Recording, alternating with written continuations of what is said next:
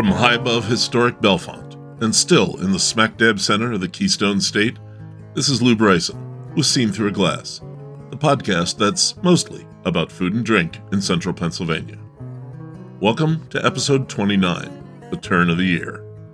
It's that week between Christmas and New Year's Day, when everyone who can is doing not much.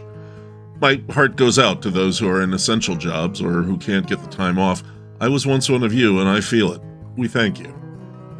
This week is a big thing for our family, and we always saved vacation time to visit with family and friends and help them eat their leftovers and play with their new toys. It was on one of those visits to family that I heard something that still sticks with me about this week. We were visiting Kathy's parents in rural New York after Christmas, which had fallen on a weekday. We went to Sunday morning Mass, and Father Barry seemed pretty relaxed. It's understandable, he'd just gone through his second busiest season of the year. When it came time for the homily, he stepped away from the lectern and said simply, "Well, it's been a really busy week, and I'll be honest with you, I've got nothing prepared for today." He paused and smiled broadly and spread his arms. "Merry Christmas, everyone." It was a wonderfully genuine moment, and almost everyone in the church smiled and relaxed. "I've got something for you, don't worry." I interviewed Ann Quinn Core, who was a food writer for the Center Daily Times for years, and wrote a cookbook called Seasons of Central Pennsylvania that people in the area still talk about and use 20 years after it came out. She happened to be back in the area. She's moved to Wyoming to be closer to her daughter, and I grabbed the opportunity. It's a wonderful book, a very seen-through-a-glass kind of book, full of people and food and stories. We talk about food culture and about the hunting, fishing, farming, foraging ethic of central Pennsylvania and whether it's still strong. And then I'll tell you about a couple of her recipes that I tried, including one that had me sweating. But it's December 18th as I'm writing this, and the interview is already edited and ready to go. It's a busy week we have on the way to Christmas. We'll be going to our local wine club party, the Selinsgrove and Elk Creek Cafe brewpub anniversaries, and my whiskey club tasting. I'm going up to the We Are Inn in Phillipsburg on the 23rd because Pat Romano is making a special batch of Philly-style roast pork sandwiches that he and I conspired about. We're going caroling in Millheim and then visiting my mother on Christmas Eve. It'll be a full week, and that's not even counting that Hummingbird Room Christmas dinner we're picking up on Saturday and the lasagna we're baking for Christmas Eve. All that's in the future, though, because I want to enjoy it all with a clear conscience of this episode done, and not something to worry about, in this special week of doing, well, not much at the turn of the year. I guess we'll get started with what I'm drinking today. When I was at the Bellefonte Victorian Christmas, I saw Bull City Brewing had set up in a little trailer outside Gamble Mill. Appropriate, since Bull City's brewer, Mike Smith, used to be the brewer at Gamble Mill. It's where I met him. Owner Gordon Kaufman was in the trailer, and I got some of their Bohemian Pilsner from him, because you can never have too much Pilsner. So that's what I'm drinking today. It's brewed with Czech malts, hops, and yeast to 4.8% ABV, which is about as Czech as you can get without being in country. I've been to the Czech twice and feasted on Pilsner both times. So let's see how they did.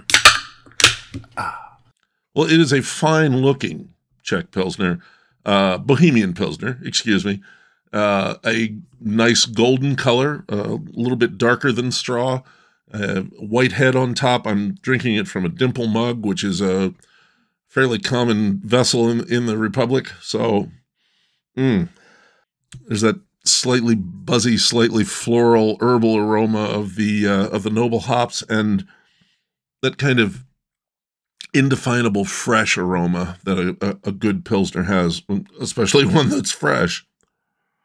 You can't really sip a Pilsner. You have to get a good 3 swallows in. I'm going to have another. It's bitter, but the malt is broad and bready.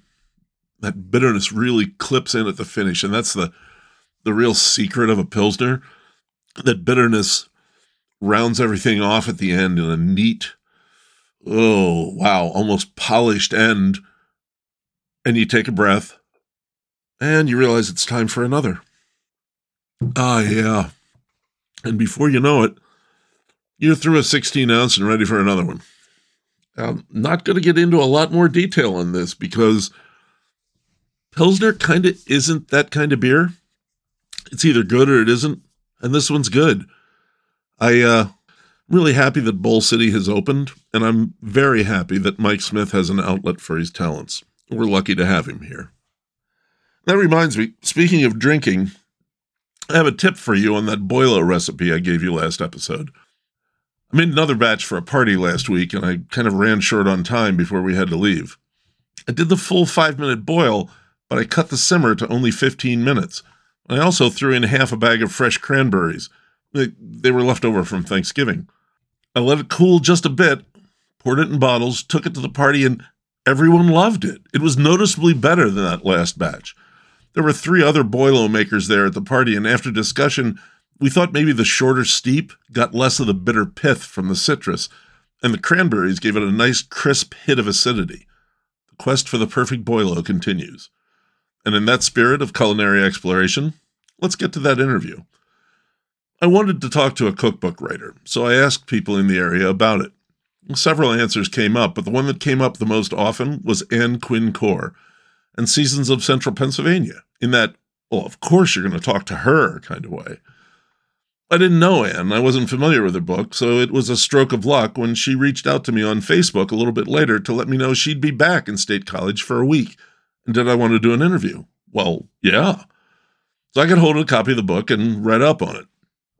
The book has a grounding in the way the original inhabitants of the area, Native Americans, lived off the seasonal bounty and took joy and sport in the hunt. Their pleasure feeds them, as she put it, and that's a theme in the book. We got to that, and it was a great bit of the interview. Enjoy. Hey, I'm here with Anne Quinn Corr. She's the author of Seasons of Central Pennsylvania, a cookbook about where we are. Welcome. Thank you. Thanks for inviting me. Oh, absolutely. It's good to have you. This was a chance thing. We just kind of ran into each other on Facebook. Mm-hmm. Yeah. So you were a Central Pennsylvania food writer for years at the Center Daily Times. For people who might not be familiar with that, could you give us a brief history of what you did? Sure. I think I started around 1981, 82. Started writing for the Center Daily Times and had a weekly or sometimes bi-weekly column focusing on local people and what they eat and how they cook and what sort of celebrations they observe. And I got to know a lot of great cooks and had a lot of good meals. That was actually one of the one of the questions I wanted to ask. I mean, your book is a book full of recipes, but it's also a book full of people and stories. How did you meet these people? How did you find these people? You know, once you get the word out, I also had a catering business. Okay. John and I had a catering business, and kind of the life revolved around food. So we would meet people, and my husband was actually in the wine business, wine and spirits. He worked for Southern. Oh, yeah. For many years. And, you know, we had a circle of friends that were chefs and restaurant people, that sort of thing. So, you know. Yeah, they tend to know each other, don't they? Yes, they do. Yes. They're very social. Yes. Social beings. Right. And they love cooking for each other. Yes. Yeah. While you were there, from when you started to when you finally stopped writing for the CDT, how did the food scene in the area change? It's gotten much more international in State College. Okay. You know, there's so many more international students and small businesses, restaurants, and a lot of markets. Yes. Yeah. A lot of markets. We have more local farmers markets than any place that I've ever seen, really. I mean, I haven't lived in New York City. There's probably plenty there, but 7, I believe, last count, 7. Right. Almost every day you can go to a local farmer's market, and they go year-round, so that's wonderful. Oh, that's true. Yeah, I hadn't really thought about that. It's amazing. Yeah. Where I live now in Alpine, we have a farmer's market, not one vegetable vendor. Really? Think about that. Okay? Yeah. No vegetables. Yeah. It's ranch country. There's beef, wonderful beef. We're very close to Idaho, so there's really good potatoes. Okay. That drain the reservoir for irrigation. But not even a tomato. No. Wow. No, there's not a good tomato. Now, Jackson, 45 minutes away. They have good markets, but what I tend to do is go to Idaho Falls. They have a really good farmers market there. Okay. That's a nice town. I've been there. Yeah, it is a nice town. I like it there. Yeah. Did things change because of just the students? Were there changes because in the restaurants?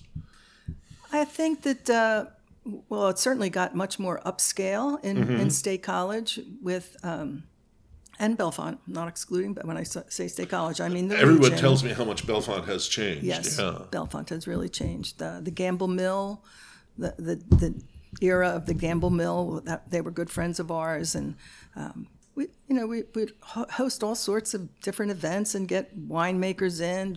John would get winemakers in and have special dinners. We had belonged to the American Wine Society at that time. Okay. And we dabbled with making our own wine, like a white wine, local white wine. Uh-huh. No, I think it's really opened up. Yeah, sometimes it almost seems like talking about connections to the Gamble Mill around here is like Central Pennsylvania's version of the 6 Degrees of Kevin Bacon. It's like everyone is connected to that place. Right. Over 20 years after this book came out, it's apparently still very much on the mind of food lovers in Central Pennsylvania. I found that out as soon as I asked about food writers in Central PA on Facebook. What do you think gives your book or any beloved cookbook that kind of lasting appeal? Well, recipes never go out of style. There are classic recipes. And I've had cookbook. I started collecting cookbooks when I was 12. Okay, so that's like 1962. Okay. I have culled the collection I got when we moved. Of course, I got rid of things. Sure. But I think people like vintage cookbooks. I think it's a little slice of history. Yeah. Yeah, well, as we said, there's just a lot of stories here. Yes. Yeah. Aside from the places and people that are no longer open or with us or have moved away, do you have any thoughts about what you would update or change, assuming you could just snap your fingers and have it happen? I wouldn't wish writing another book on anyone. All right. Right. You think the hard work's over, but no. No. The promotion is what kills you. Yes. I actually have a second season's already outlined. Wow. Okay. Because this book covers, this first season's covers like late 80s into the 90s, 98. Because I wrote it in 98 and it came out in 2000. Okay.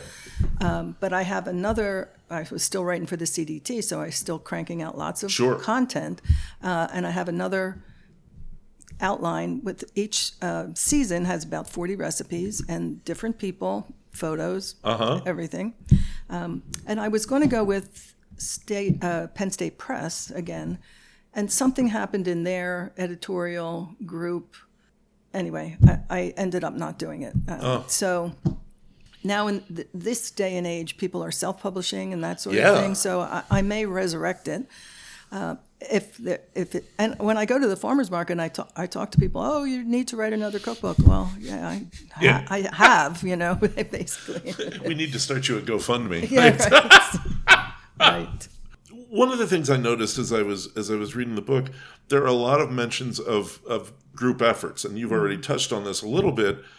Dinner clubs, open house parties, cooking together with families and friends.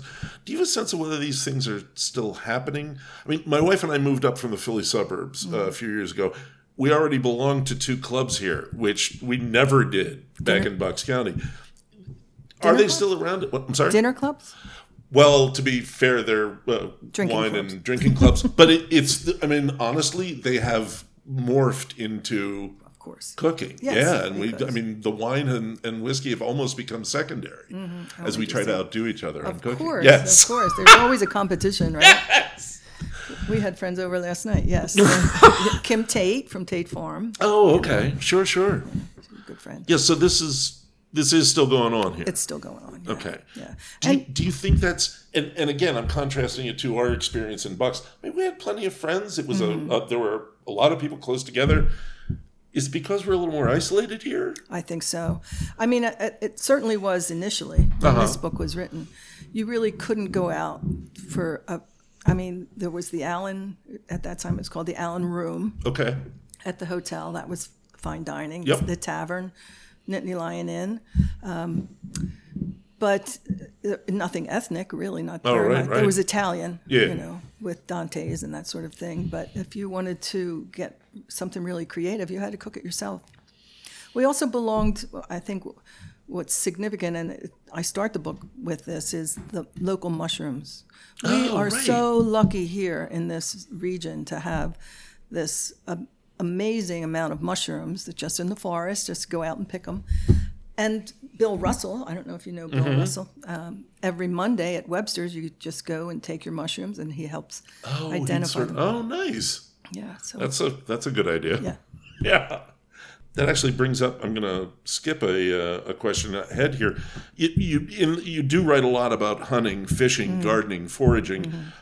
Is that all part of that their pleasure feeds them ethic that you wrote about in the introduction? Yes. And Yes. is it still viable now? Absolutely. Okay. As far as I can see remotely, it's kind of miraculous that I'm here this week, by the way. Yeah, I noticed. I was like, I got to get this interview. Yeah, I wasn't planning to be here because my daughter's working a lot, but I love coming here in the fall. Of course, it's it's a beautiful time. It's of the year. best time of year. Yeah, it's best.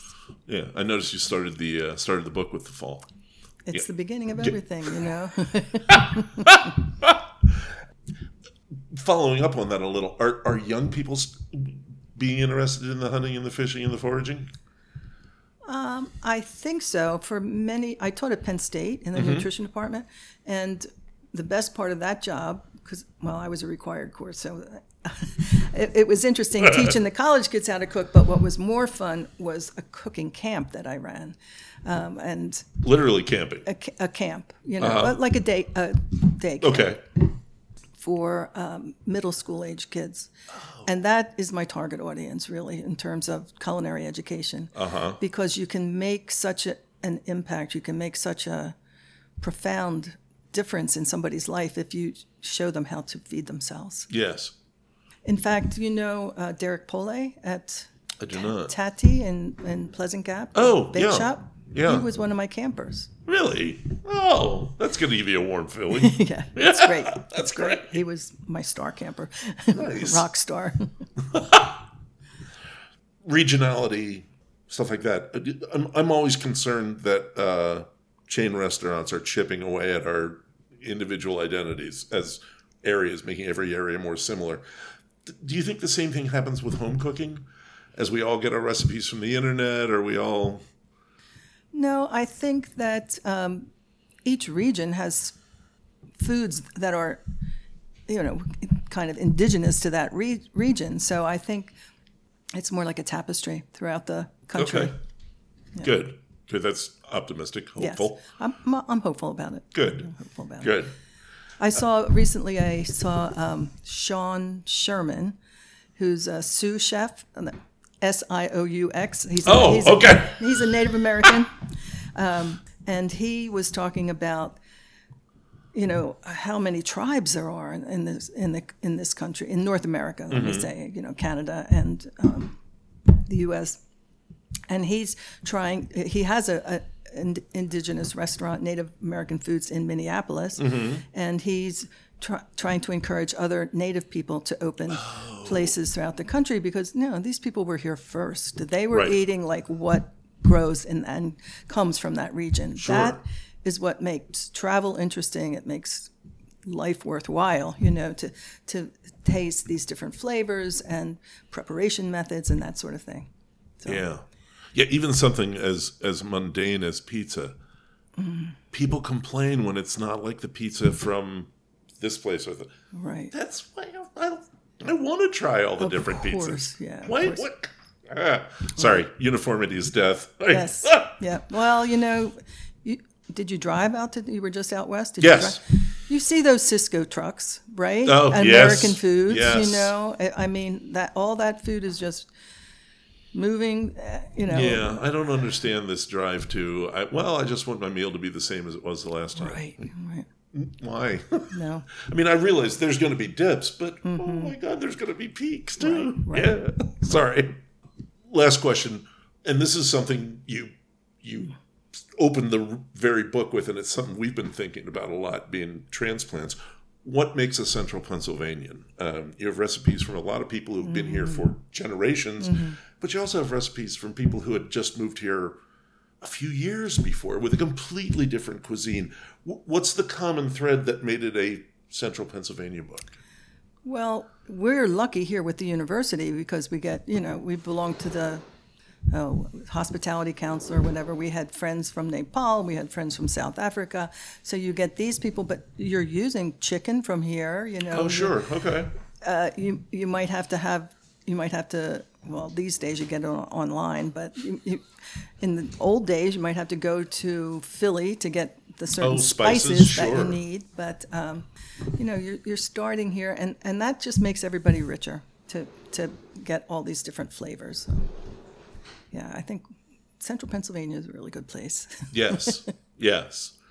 You may have to go a little farther sometimes. Right. But it's here. Yes. And there's stuff here that is in other places. Right. Yeah. No, we really like it here. Yeah. No, it's come a long way.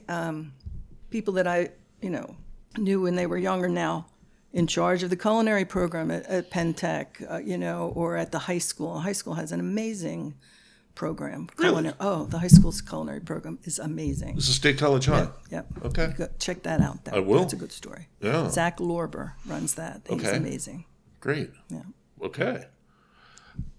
That's all I've got, Ann. Okay. Thank you. Well, my pleasure. I greatly appreciate it. Always glad to talk about food. And I'm glad. You should be drinking. Really glad to have found you in the area.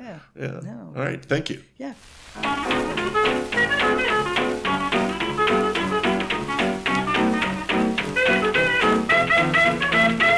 Well, I had the cookbook. I spoke to the author. I had to make something.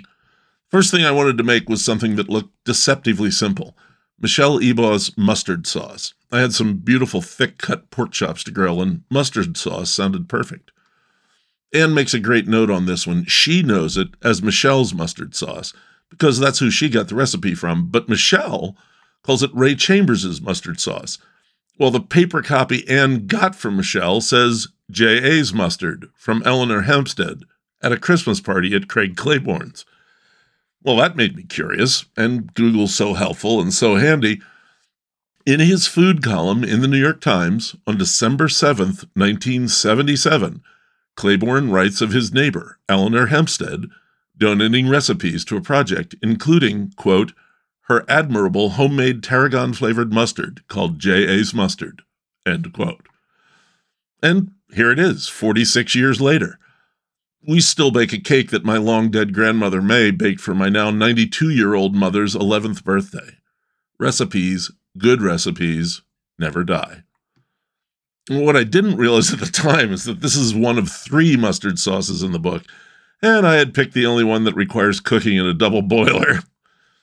It starts with a 4-ounce tin of Coleman's dry mustard. If you know Coleman's, you know that's a mighty amount of mustard. I put the whole contents into the top pan of the double boiler and poured a cup of homemade tarragon vinegar over it. I just put tarragon in apple cider vinegar and sealed it up for a week. And I did not stir it, as the instructions specify. I put the lid on and left it to sit on the counter overnight. The next morning, I put it on the gently simmering water in the bottom pan of the double boiler and began whisking. It was a little weird, but all right. And then I added 6 eggs. 6 eggs, one at a time, continuing to whisk. When that was all smooth, I added 3/4 cup of sugar and a teaspoon of salt, which I'd pre-measured. And that's when I noticed the note that total cooking time should be about 5 minutes. Do not overcook or the eggs will curdle. Yee! I still had to add a chopped up stick of butter. I started whisking in the butter bits and worrying over the eggs, and that's when I started sweating. Timer hit 6 minutes, still stirring. 7 minutes, still stirring. The butter wasn't all incorporated. The emulsion hadn't formed. 8 minutes, and all I could think about was how much those 6 eggs and tin of mustard had cost, and as the timer hit 9, suddenly everything went smooth and shiny. I twisted the double boiler apart and gently dipped the top pan into a sink of cold water for about 10 seconds, continuing to whisk. Whew! Looked like I made it. Into the fridge with it. The pork chops grilled up wonderfully, and I heated some of the mustard sauce while they were resting. The sauce was a strange blend of rich, sweet, herbal, and that Coleman mustard heat, but was made for that pork chop. I want to try it with some kielbasa next. You know what? It's that week between Christmas and New Year's. I think I'm going to have another drink. So the other thing that I'm drinking today is Pennsylvania Dutch Eggnog. Pennsylvania Dutch Eggnog, that's the brand name, is a familiar sight at the PA State stores this time of year, and man, do Pennsylvanians ever buy it. There's a reason the stores sell both the little hip flask size like I'm drinking from today and the big 1.75-liter handles. It's made by Jacquin's, the Philadelphia distillery that makes so many of the back bar liqueurs you'll find all over the state. Creme de menthe, rock and rye, blackberry brandy, spearmint schnapps, many more. Jacquin's is very Pennsylvania. It's been here since the 1840s, and almost all of their output is sold through the state stores. The eggnog, though, sells across the country in huge lots. What's in it? Well, from their website, it's real cream and real eggs, spiked with a mixture of rum, brandy, and blended whiskey, and spiced with an unknown blend of stuff, undoubtedly nutmeg, but I'm not sure what else, and yeah, there's probably a fair amount of sugar in there. Is it any good? I'll be honest, I've never had it before, so let's try it. Well, it pours like cream liqueur, it looks like cream liqueur, it coats the glass like cream liqueur. Ooh, the smell is sweetly enticing. It doesn't smell fake. It's like custard with some baking spices. Definitely nutmeg, maybe allspice. Not really picking up any cinnamon. Bit of clove. Let's try it. Wow. That is thicker and better than I expected. Honestly, I'm looking at this thing and it looks kind of cheap. And to be honest, it is cheap. A $7.50 is about $10. But for coming out of a bottle at that price, that's a pretty decent eggnog. Wow, I kind of like that. Yeah, I have no reason to not recommend this.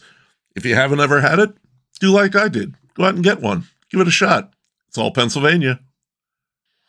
Now, my second recipe from the Seasons of Central Pennsylvania cookbook went deep into winter. I made the woodsy potato gratin, the, quote, best vegetable of a dinner club Anne reported on. The club was 3 couples who traded cooking for monthly meals, always doing new recipes and keeping records, voluminous records of recipes. This was their unanimous favorite vegetable dish, a potato gratin made with dried mushrooms, fresh chives, and heavy cream. I wanted to try it. I started by rehydrating an ounce of shiitake mushrooms with a cup of boiling water. While that was steeping, I sliced 5 russet potatoes, pretty thin.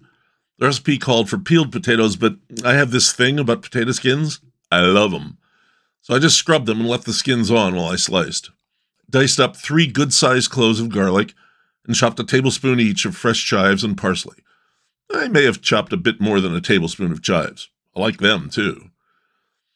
The mushrooms had sat in the boiling water for half an hour. I poured them into a coffee filter over a small pan to strain out any grit and squeezed the filter to get all that good flavor. I put the water on to boil so it would reduce a bit and chopped the mushrooms. And now I did something that I think was a mistake.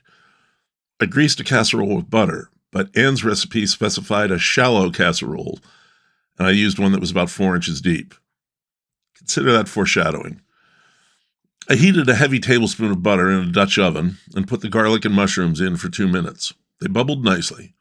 Then I added everything else, including 2 cups of milk and a cup of heavy cream, plus salt and pepper. I stirred it gently but thoroughly and brought it to just boiling. Now everything went into that deep casserole and into a 350-degree oven, which is where I made my second mistake. Nora's top oven is a convection oven, and not for the first time, I forgot that. So after an hour, the potatoes on top were quite brown, not quite burned, and the potatoes around the edge were cooked, but the ones in the middle were not. Back in the oven for 10 minutes. Now the ones in the middle were just done, still with a bit of chew to them, so I wrapped it tightly in foil and set it on top of the stove. I just didn't want the top getting burnt. After half an hour, I opened up the foil. All the potatoes were done. The top was a bit crispy chewy, but the potatoes underneath were done, and the skins had great flavor.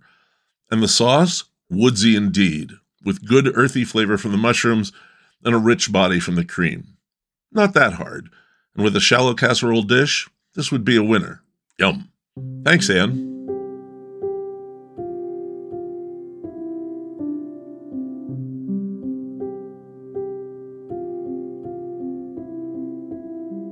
Last year, I told you about our anniversary dinner at Pine Grove Hall.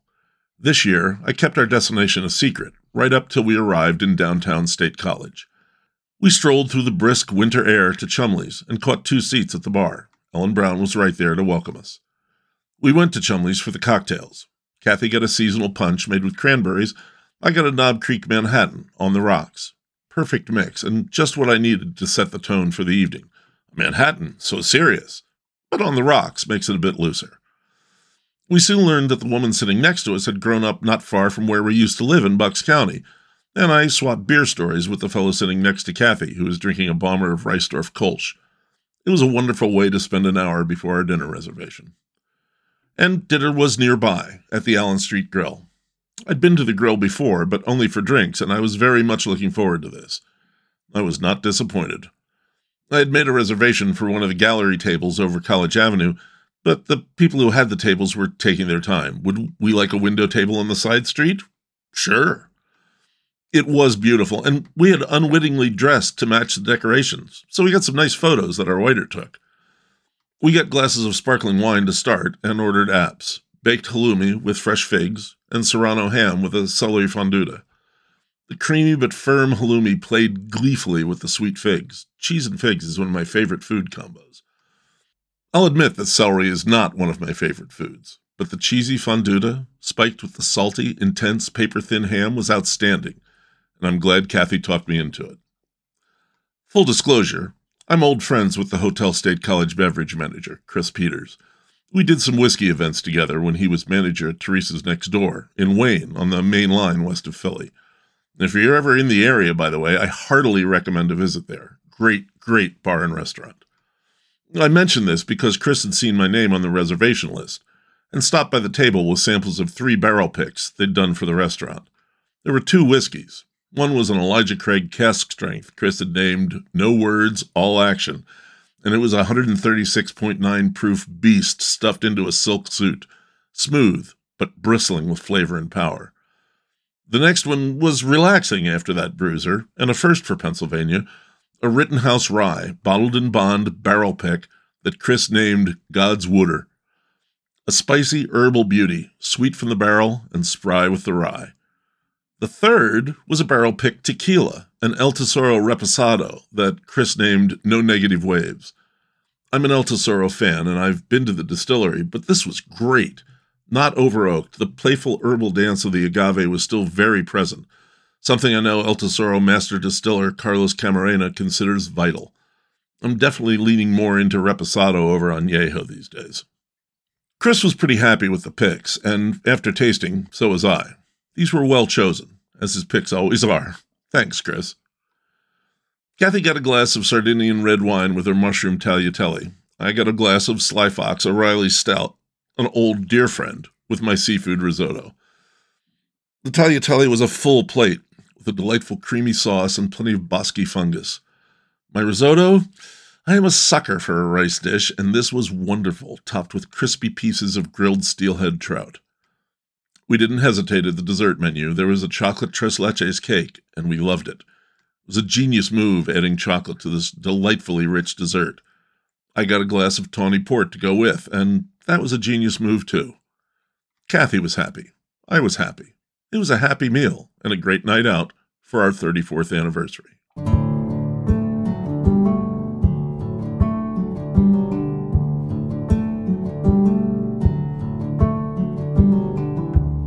Now, the show did go a bit longer than expected in prep, so I'm actually finishing this up on December 22nd. Wine Club was a lot of fun. We got a bunch of pizzas from Pizza Mia in Bellefonte, 2-for-1 pizzas on Tuesday nights. And we all brought bottles of our favorite wines. I brought an Argentinian red blend, Alma Negra, an almost inky red that's been a favorite for years after my first tasting it at Tria Cafe in Philly. The club thought it was pretty good too. Yesterday, I went over to Selinsgrove Brewing for their 27th anniversary celebration with my buddy from the Hanover episode, Dave Dries. This is the first celebration of the anniversary without founders Heather McNabb and Steve Leeson. They've sold the brew pub. I'll have more on that in 2024, along with a report on Axeman's taproom opening in Selinsgrove. The beers were exceptional, as always, and we were joined by Pennsylvania beer wanderers Carolyn Bletchley and Dwayne Hoffman, anniversary regulars and fans of the podcast. We shared glasses of the newly released Winter Double. Dave got a growler of the Scottish Ale, and I had a framboise, just to make sure it was still incredible. It was, if anything, even more incredible. We checked in on our house on the way home. We have beautiful kitchen countertops, but the appliances got screwed up. Wrong model, wrong color, wrong size. So they'll be coming back next Wednesday, and we're one big step closer to moving back in. Finally, last night, we went to the first night of 16th anniversary celebrations at Elk Creek Cafe in Millheim. They had a new semi-hazy IPA, Solhunda, that was hugely popular. Great citrus pine flavor and aroma, low bitterness. The original opening menu was back, and I savored the Valley ham and cheese with thick slices of locally raised ham on crisp sourdough toast with an eye-popping Dijon mustard. The Po Valley Troubadours played, and they were in rare form. The place was packed. It was like the old pre-2020 days. Long may they reign. Today we're going grocery shopping for the holiday celebration, and tonight I'm leading a Christmas Carol sing-along at Elk Creek. So, Merry Christmas, retrospectively, and a relaxing last week of the year to you all. I'll see you on the other side of New Year's Day.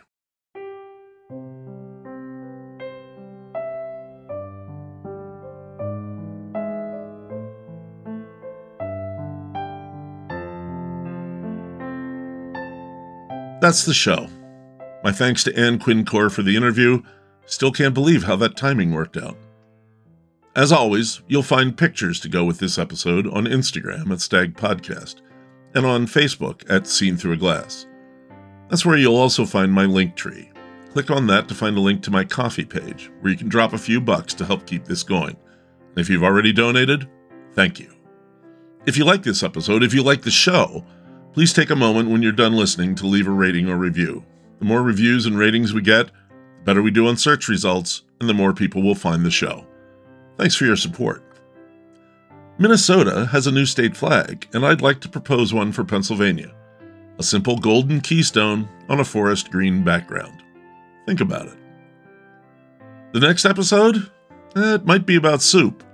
Or it might be a live recorded free-for-all with the folks from the Beer Thrillers blog. Much depends on how things break. Both of those episodes will happen. I'm just not sure when. Until then, thanks for listening.